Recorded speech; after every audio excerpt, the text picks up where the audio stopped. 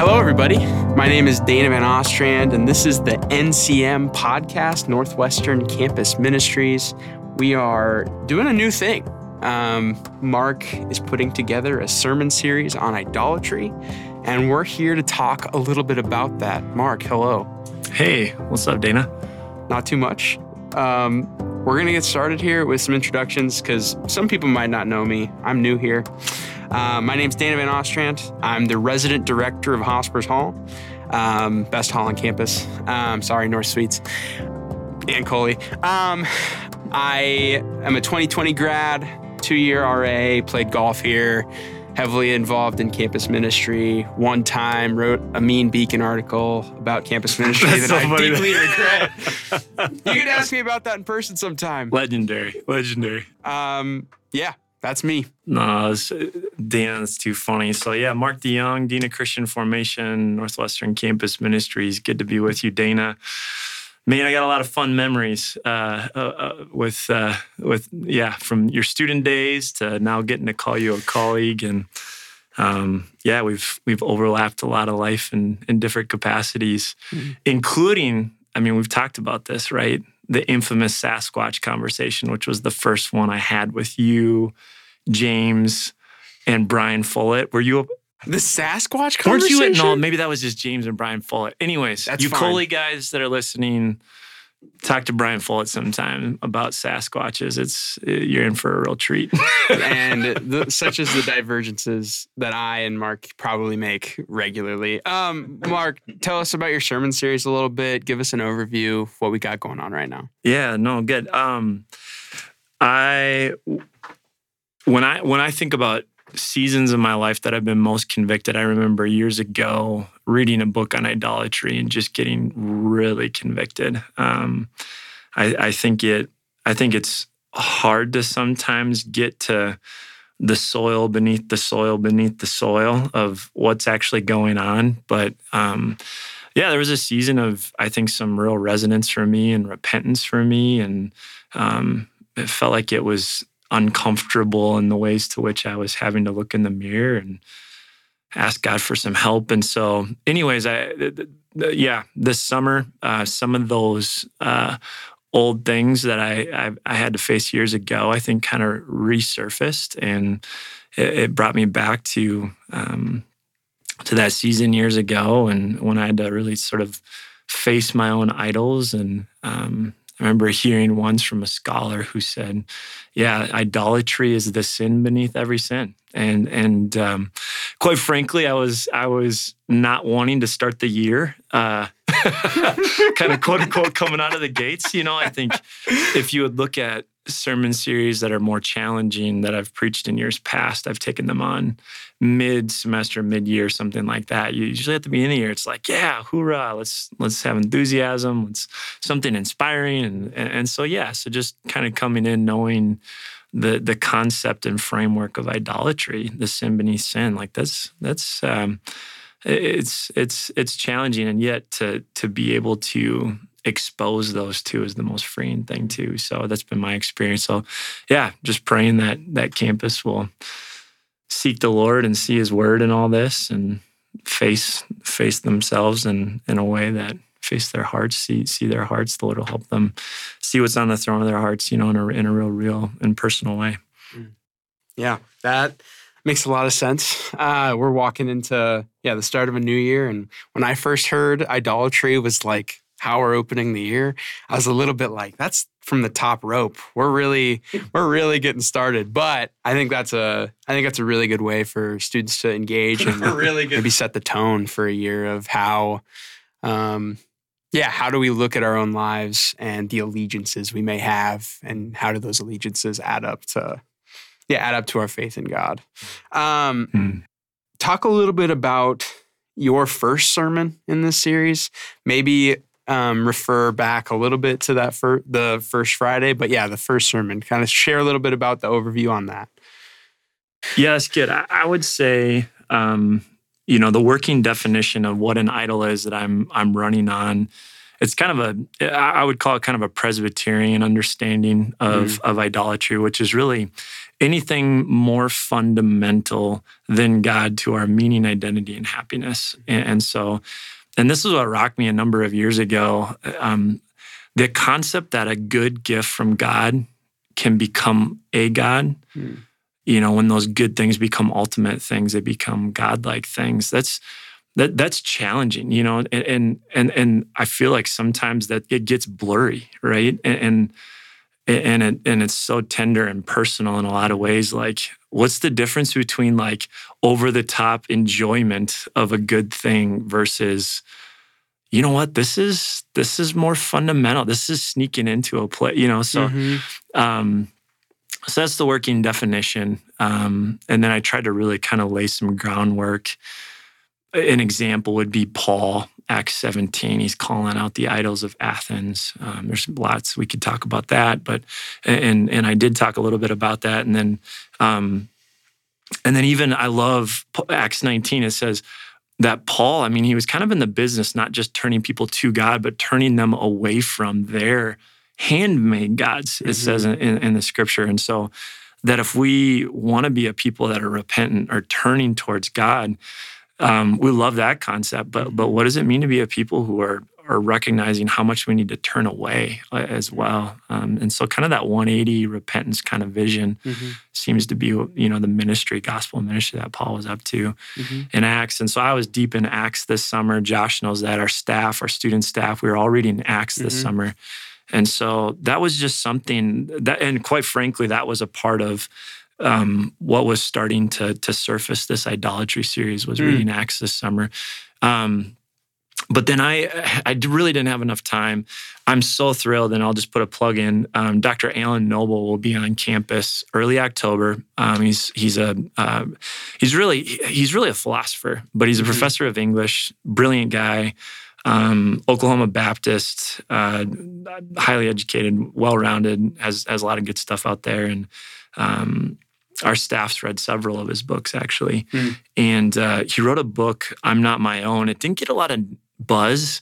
It was in 2020. I don't know, something was going on. But no, the pandemic just kind of, I feel bad for publishers and authors that have great books that they released in 2020. It's just, everything got overshadowed by COVID, rightfully so, it was a tender time. And but his book came out, and but just reading through it, I felt like he was just making some really prominent points and just talking about like the God of efficiency. He wasn't using idolatry God language, but just how our society is obsessed with efficiency and the malleability of efficiency, that technology. We're such a technologically driven society. And so technology is about convenience, and convenience is often built on efficiencies. And so we don't have more space because of our technology, but our technology becomes self-dependent. In other words, it almost perpetuates itself. And so if you have any margin, technology will just like soak up that margin. And technology, from kind of a meta narrative, it's the better, the more efficient, the faster, whatever framework you want to think about that. And Alan was just sort of making the claim that technology as a meta narrative, what it does is it actually looks at the human person through its own lens. And so it's kind of weird that AI is this like front and center conversation. Not to say we want to go chat GDP or whatever, but to think about ourselves from if technology and efficiency is the lens that we look at a human being through, that has a lot of drastic implications. And one of the things he talks a lot about is technology has to always be malleable and self-improving on itself. And so he talks about this tyranny of self-improvement. And we're caught up in this sort of just hamster wheel of self-improvement and how exhausting that is. And then as a society, technology not only like has a bad anthropology to it on the front end, but then on the back end, to help a human being that's vulnerable deal with that, it constantly allows endless self-medicating options.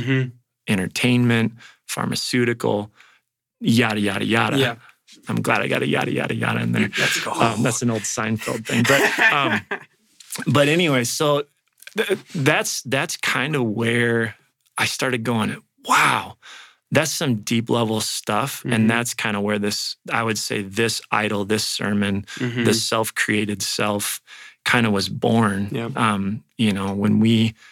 When we try to elevate ourselves from a human place to a God place, we ironically actually hold ourselves captive and sort of, we're not actually elevating, we're actually more confining. And his word, Dr. Noble's word is, we're creating an inhuman anthropology that we're living our lives by. And so we're losing touch with like the humanity of people with this constant self-improvement. And I don't know, I read the book and I was like, both like, this is right on, I see this all around me. But then I was like, in the mirror, like, this is right on, I see this deep in me.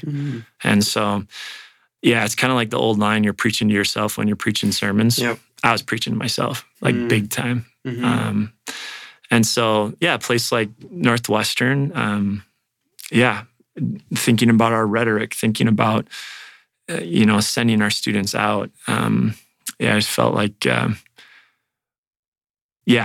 guess all in all, I'm excited for Dr. Noble to be here in a month. He'll articulate it so much better. I'm glad you're giving credit to Dr. Noble, but I think that you're hitting some points with students, and honestly, for myself, the mirror can be put on myself as well. I experienced a lot of resonance in hearing the sermon. I definitely, you talk about, in the earlier part of your sermon, you're kind of setting up the framework for idolatry. And you talk about the 10 commandments and how you always break the first commandment first. Like, you break the other 9, that's fine, but you don't break any of the other 9 without breaking the first. And I think it's gotten me at that idea of allegiances and where do our allegiances and our lives ultimately stand. And so I guess going back then into what you were talking about with Dr. Noble's framework, we get towards the end of the sermon, and one of the things I took from this was you talk about how we consider ourselves more sovereign over our own lives, and talk about how freedom is about limitlessness. Can you talk a little bit more about the role of maybe like finitude in humanity and that paradigm of limitlessness versus finitude for us as human beings? Yeah, that's really astute, Dana, because I feel like the virtue of limitlessness, that's a big thing Dr. Noble talks about, and some others have talked about too, right? Like, he's not the only one, right? Kind of naming this moment, but it reminds me of, have you guys seen the Limitless? Is it the TV show where you take the pill and you're... Oh, yeah. So you talked about our humanity and our finitude. I mean, for me, like going back to Genesis, I throughout my whole life, if I'm just to get like vulnerable, I see that virtue of limitless, probably because of my sin, but also probably because of the moment that I was born into. And everything's up and to the right. In society economics, in the way we think about career, and the way we think about our budget, and the way we think about and the way we think about our houses. I think I named some of these as an example in my first opening Friday sermon. And so there's almost this guy. I got a book right here. Thomas Reynolds wrote Vulnerable Communion. Rocked me this summer. But Thomas talks about the cult of normalcy. And the normalcy that we often build ourselves around, I think for me at least, growing up, was like up and to the right, that's normal. Whether health, budget, career, yada, yada. There's a second time I use yada, yada. But getting back to Genesis, we're given such a different picture than up and to the right. We're really given this beautiful communion that true freedom is actually in limits. That limits are not the greatest barrier to our human existence, they're actually the greatest blessing and gift. Mm. And an analogy I've often told people is when I put a ring on my finger and said yes to my wife, I'm saying an exclusive yes to her. I'm covenanting with her. Like, and there's something about the limit of a covenant and limit of a choice that actually the limit itself, the commitment of that limit actually allows for like the depth of love to like continue to kind of build on itself. Mm. And God, in some sense, limits himself through the cross of Christ to humanity. Karl Barth talked a lot about this sort of Christ-centered, Christ alone, and yet the universal invitation for all to find new life in him. Mm. This sort of the covenantal limitation that God chose a people, that choosing in covenant are a form of limit, that our humanity, the depth of love and that kind of covenantal framework can be most fully tasted and experienced in that. I read a book years ago. I can't think of the author right now, but the title of it kind of gets at the notion. The title is The Gift of Limits. I just don't think I've ever embraced that idea, throughout my upbringing until God had to do some serious work in my heart that, there's something very precious and very good, very human to embrace that. So, I'd be curious. Does that spark anything for you? I know you've thought deeply about this, Dana. I think about that idea of particularity, and God chose this line of the people of Israel. God then within the boundaries of that relationship, the covenant that we're talking about here, establishes this idea called the Sabbath, a place of rest, a limit on humanity, God's own rest, and not to call God maybe limitless, but God maybe placing limits on himself in some capacity. Yeah. And just to acknowledge our own image bearingness in that capacity to say, hey, like we are built for some sort of limits. And then ultimately for me, it boils down to the incarnation, like God, the God-man, God entering into flesh, entering into maybe our limits in a deep capacity, and kind of, not to say that, affirming that, hey, limits are not bad things. And in fact, maybe they're good things. And that idea of freedom being found in our limits, in our ability to find those rhythms within our limits. I find that very helpful for my own life. I think there's another idea that you talk about that I think it connects very well for me in terms of this exhausting sense of identity crafting, and kind of justifying all of our decisions and on a self-individualized basis because we are creating our own existence. I know for me even as a college student here at Northwestern, this is not a rag at Northwestern, but this is how cultures get built. It's just the more you're involved in, maybe the more you're looked at as somebody who's a leader, somebody who stands out on campus, and maybe not finding those limits for myself because I wanted to be a prominent person. And some of that is my own. Yeah, some of that's my own, like, hey, like, I wanted to be known, kind of going to the Henry Now and the desire to be prominent, right? That's a selfish thing on my end, but it's also a reward of a Christian culture here at Northwestern. That's a really hard tension to live into because we want to encourage people to be involved in a variety of things, and we want to encourage people to, expand their horizons. But what if we portray that message at risk of people not being within their limits? And I found myself in those shoes there as a college student here. I quit golf because of that, because I couldn't be everything to everyone at all times. And I had to make a choice for those limits. And I'm thankful I had a variety of people in my life, community, to be like, hey, dude, like, slow down. I don't know if this is right relationship with God and others, but it did take other people being involved in that. And so when it comes down to our identity crafting, I think social media is obviously one that we could talk about within that framework. But are there any other ways to you in terms of how our world views identity crafting that you might be speaking into when you talk about this in your sermon? Yeah, I mean, I think about just, and I don't want to jump ahead in my sermon series too much, but Sure.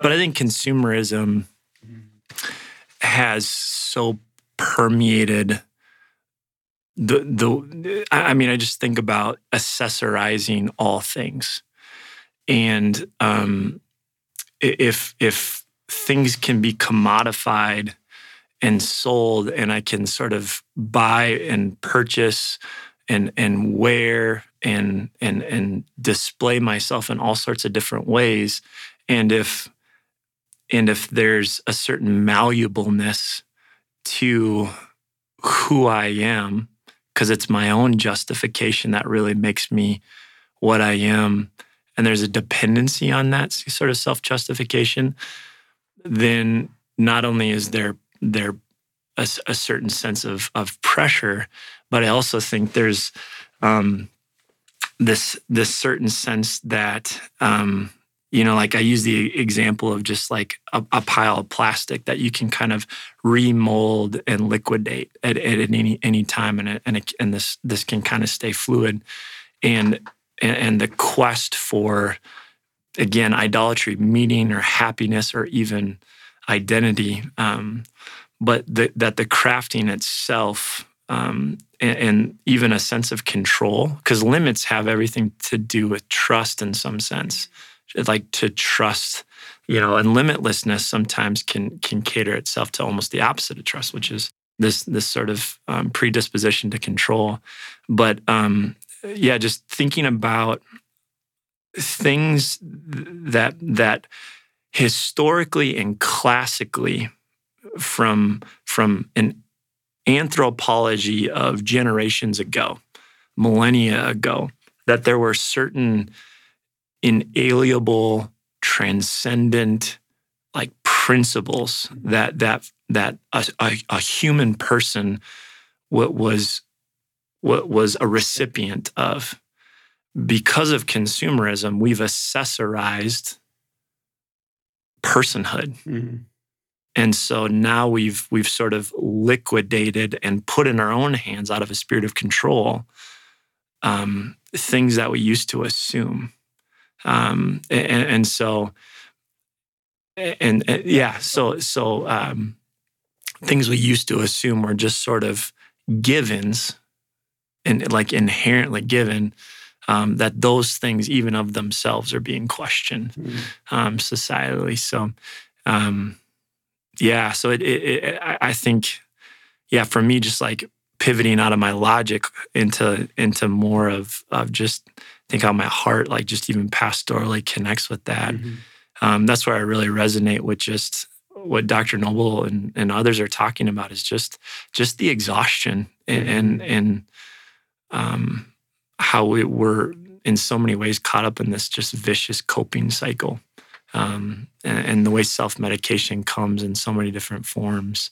Mm-hmm. And so this notion of, ironically, when we don't live within limits and we live in limitlessness, we actually and limitlessness is the norm and the virtue. Self-medicating is actually like endless versions of escape hatches. I think I said that, like escape hatches in the sermon. Just that, like, getting back to what you said, the incarnation. There's something about time and space, and the fullness of life in time and space, and the limits and particularity, and the posture of trust. And even I would say trust is an act of vulnerability. And that's what people like Thomas Reynolds, that what gives us communion, what gives us a sense of grounding in this reality as we know it, it's most preciously tasted in that vulnerable trust. Mm-hmm. And so, Yeah, the Justin Jefferson analogy of like, dang, look at that catch, Yeah. right? Like unbelievable. But then my ending story about my buddy Scott, like there's something about the catch that Scott made that extended from his personhood that, I mean, what washed over that place were both teams, were the kid that got out because Scott, you know, caught that ball that he hit on a rope on a line drive. I've never seen anything like that before. Yeah. And I think Scott, in many ways, you know, just we wear fig leaves of all different shapes and sizes, and for the more abled individuals, in some sense, inability comes in a lot of different ways, right? Like if you have certain levels socioeconomically, if maybe different physical abilities, maybe different intellectual abilities, you know, the ableism, you know, can take on a lot of different forms. And in some ways, what ableism does when we're idol factories deep in our heart is we're really good at putting fig leaves all over ourselves to really hide the truest parts of what makes us human, which is that vulnerable trust.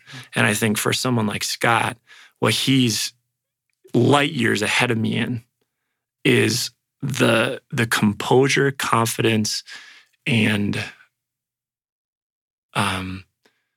just realities of his life, that vulnerable trust and the strength of him just owning that. He, in some ways, he didn't have any other choices. He's born with spina bifida, you know. But to just, yeah, like I don't mean that in any sort of like cheap way to use Scott as an example, but a sincere, genuine way that there's something about our humanity that is most fully depicted, I think, when we start thinking about that. So anyways, I think I digress a little bit from your original question. No, but I think it does get at where we find rest in that in the end. Because, I mean, when we're talking about this exhausting feeling, this tiredness, overwhelming, the thing that we'd end up at is rest. Like, how do we free ourselves from that? And it's a trust in, I think you talk about at the end, that we are not our own. We belong to God. We belong to the Jesus that brings us all together.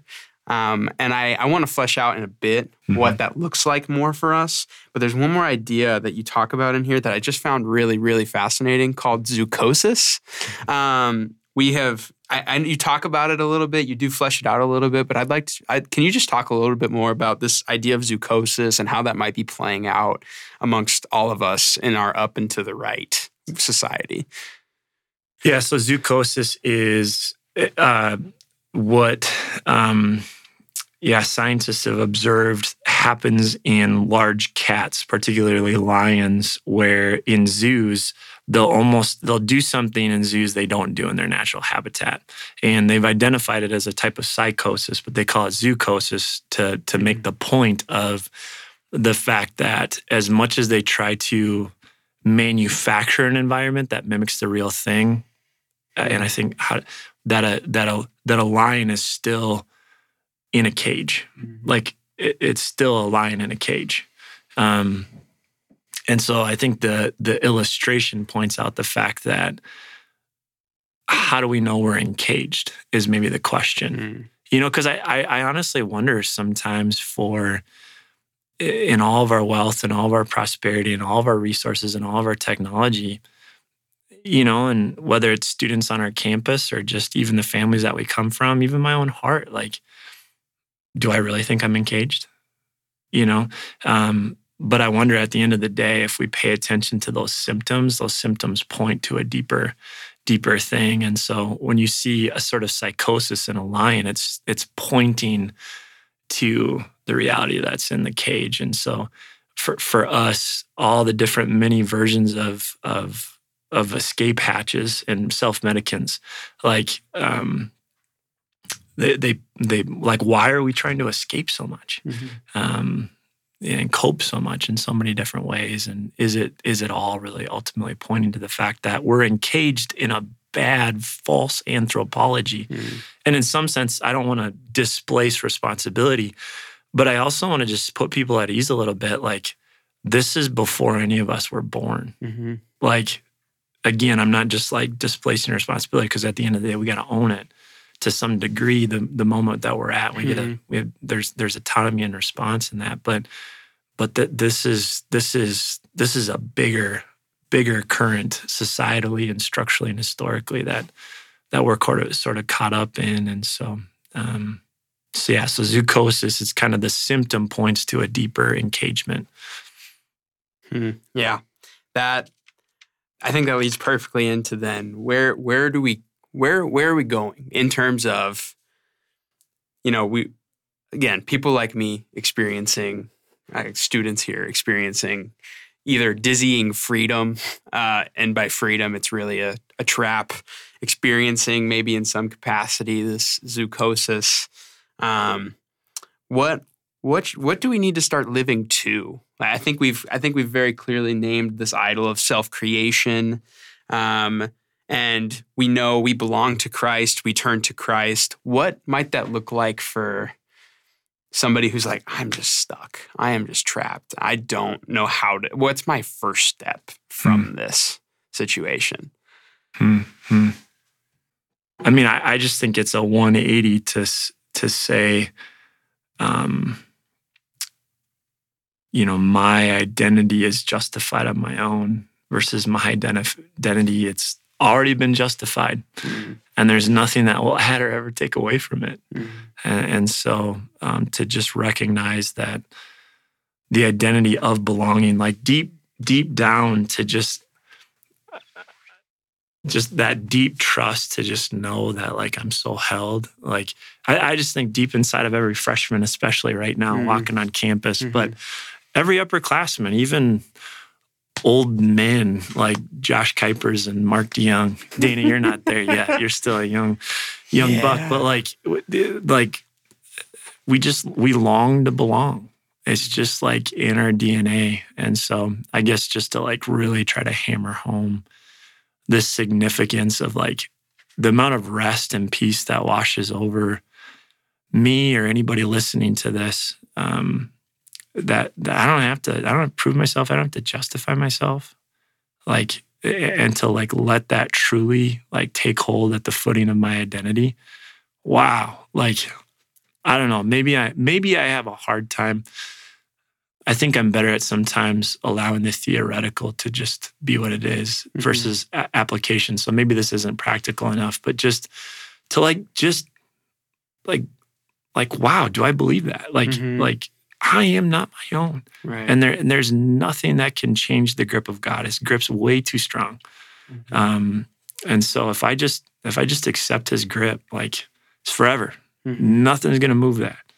And so, yeah, it's just a precious truth, And so, no doubt, there's plenty of things that I think are lies that we have to wrestle with, and and the symptoms of lies they come in a lot of different forms. But so yeah, just receive grace.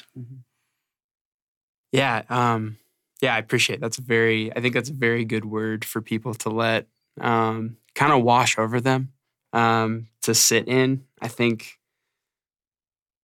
Yeah, we'll get into this at probably a later time, but for people to truly experience and sit in a word such as I belong to Christ, and what it might look like for that to wash over their lives and decision-making and beyond, I think can truly revolutionize not only a specific thing in someone's life, but an entire life lived, and how you can, the freedom you truly have in knowing that. And I would just say this too, like, this just popped in my head, so maybe it's meant for a listener or listeners, but I love the Gospel of Matthew, the baptismal moment of Jesus, that he comes out of the water, the dove falls on him, the Holy Spirit, and then the audible voice of the Father speaks over Jesus. This is my beloved Son, in whom I'm well pleased. Or another way of saying that is, Son, I'm proud of you and I love you. And what I love about that is Jesus, and this might be heretical, so forgive me, Lord. But like, what I love about that is this: Jesus didn't do jack squat yet. He didn't do jack squat. The Father does not say that after he's like been through the wilderness. He didn't say that after he went to the cross. Like, we don't. Yeah, first 30 years we don't know much. He did a lot. That's why they're heretical. But my point is like, I think that testifies to a deep reality that we sort of live in the gift of love as an overflow of the reality of what we receive. That Jesus was beloved, that his identity wasn't about what he accomplished, what people thought about him, which frankly his reputation wasn't that great, in his time, right? Yeah. And he wasn't living obviously for wealth and prosperity. The dude was homeless and said some hard things, and so it's. But I just love that truth,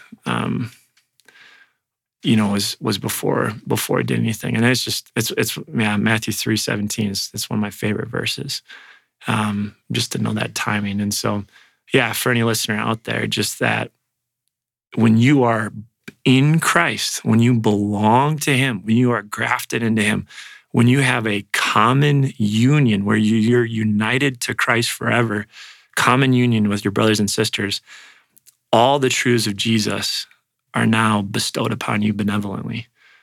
And that same fatherly affection for Jesus is now in Christ. We have that exact same waterfall of affection from the Father on us. And I just think it changes everything.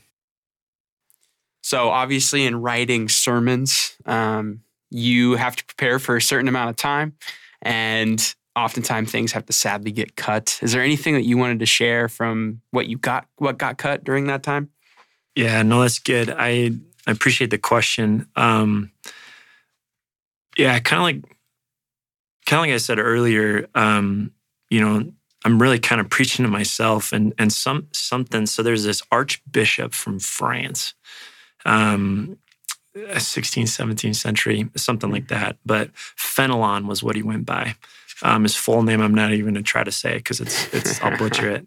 But there's these letters that Fenelon wrote to some of the priests that he sort of oversaw and shepherding shepherds. And these letters are just kind of rocked. They've been rocking me this summer. But here's a quote as I think about the version of myself and the way I think about self in that sneaky place of sin. And so he talks a lot about, actually one of my favorite artists, John Foreman, is a musician. He has a song about the same thing, but Fenelon talks about this concept of, I thought living was learning how to live, but actually the longer I live, the more I realize that living is learning how to die. And not in any other sense other than just this kind of death to self from that flesh sinful place, like learning how to, like Jesus died to himself well before he took on the cross, right? Like he perfectly, he emptied himself, Philippians 2, right? He gave up his right as God. And so I think it's with that mindset. But Fenelon writes this, he says, although being a know-it-all makes us feel important, what really is needed to strengthen Christian character is love. So don't be satisfied with anything less than love. The quote goes on, he says, you certainly don't think it possible that the love of God and the dethroning of self can only be reached through the acquisition of knowledge. You already know more than you can use. You would do better to put into practice what you already know. Oh, how we deceive ourselves that we suppose that we are growing in grace because of our vain curiosity and being gratified by the enlightenment of our intellect. We need to be humble and understand what we cannot receive, that we cannot receive God's gift from any man. The love of God comes to us only from Jesus. And so there's really kind of two things in this quote. One is just the humility of wisdom, that to pivot from knowledge to wisdom that distance is humility. And then the second is that if we want to really experience more of that love of God, that fullness, it's equally matched with the dethroning of the self. And that dethroning, like we're talking about altars of your heart, the thrones of your heart, like that. And I've just been thinking about that. Like, yeah, sometimes idolatry can be like, how do you get rid of the bad things, or how do you remove stuff? But we talked a lot about, it's not just about removing, it's about replacing. It's a life of pursuit. And what does it mean to pursue? I think I said that in the sermon. Like, what does it mean to like pursue? That's the brilliance of Jesus. He didn't just call out the first commandment before the 10 commandments, that thou shalt not, but he called them to the Shema, love the Lord with all. And so if we want to pursue that love, I think what Fenelon was brilliantly saying generations ago is you got to dethrone the self too. Which then makes me think like, oh, so even though we're in a modern, technologically driven time and this malleable thing that we think is novel and new, I don't know. That dethroning of self, it seems, takes different forms throughout different generations. So, but that's one thing that got cut. I wanted to quote Fenelon, didn't have time. The second thing I wanted to sort of integrate in is Henry Nouwen's last book he ever wrote, Adam. And so he tells this story, 2 stories I wanted to share, and I'll just kind of summarize them. One story he talks about is how a guy that he worked with comes and visits him at this large community, this community with core members, individuals with intellectual and physical disabilities. And Adam, he was partnered with Adam, and this guy visits him, and it's a gentleman who's a pretty prestigious guy and a colleague at the university where Henry Nouwen used to work. And he basically was kind of implying or directly saying to Henry, like, hey, you got all these like global invites to speak all over. You could teach at any university. Like, kind of this, like, what are you doing here at large? Like, kind of why are you wasting, your life or whatever?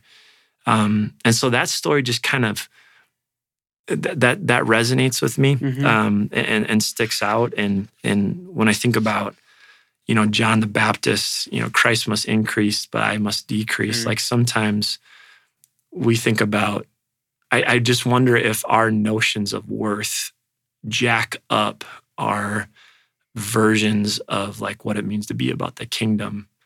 And so he responds to this guy with this quote. He said, the university,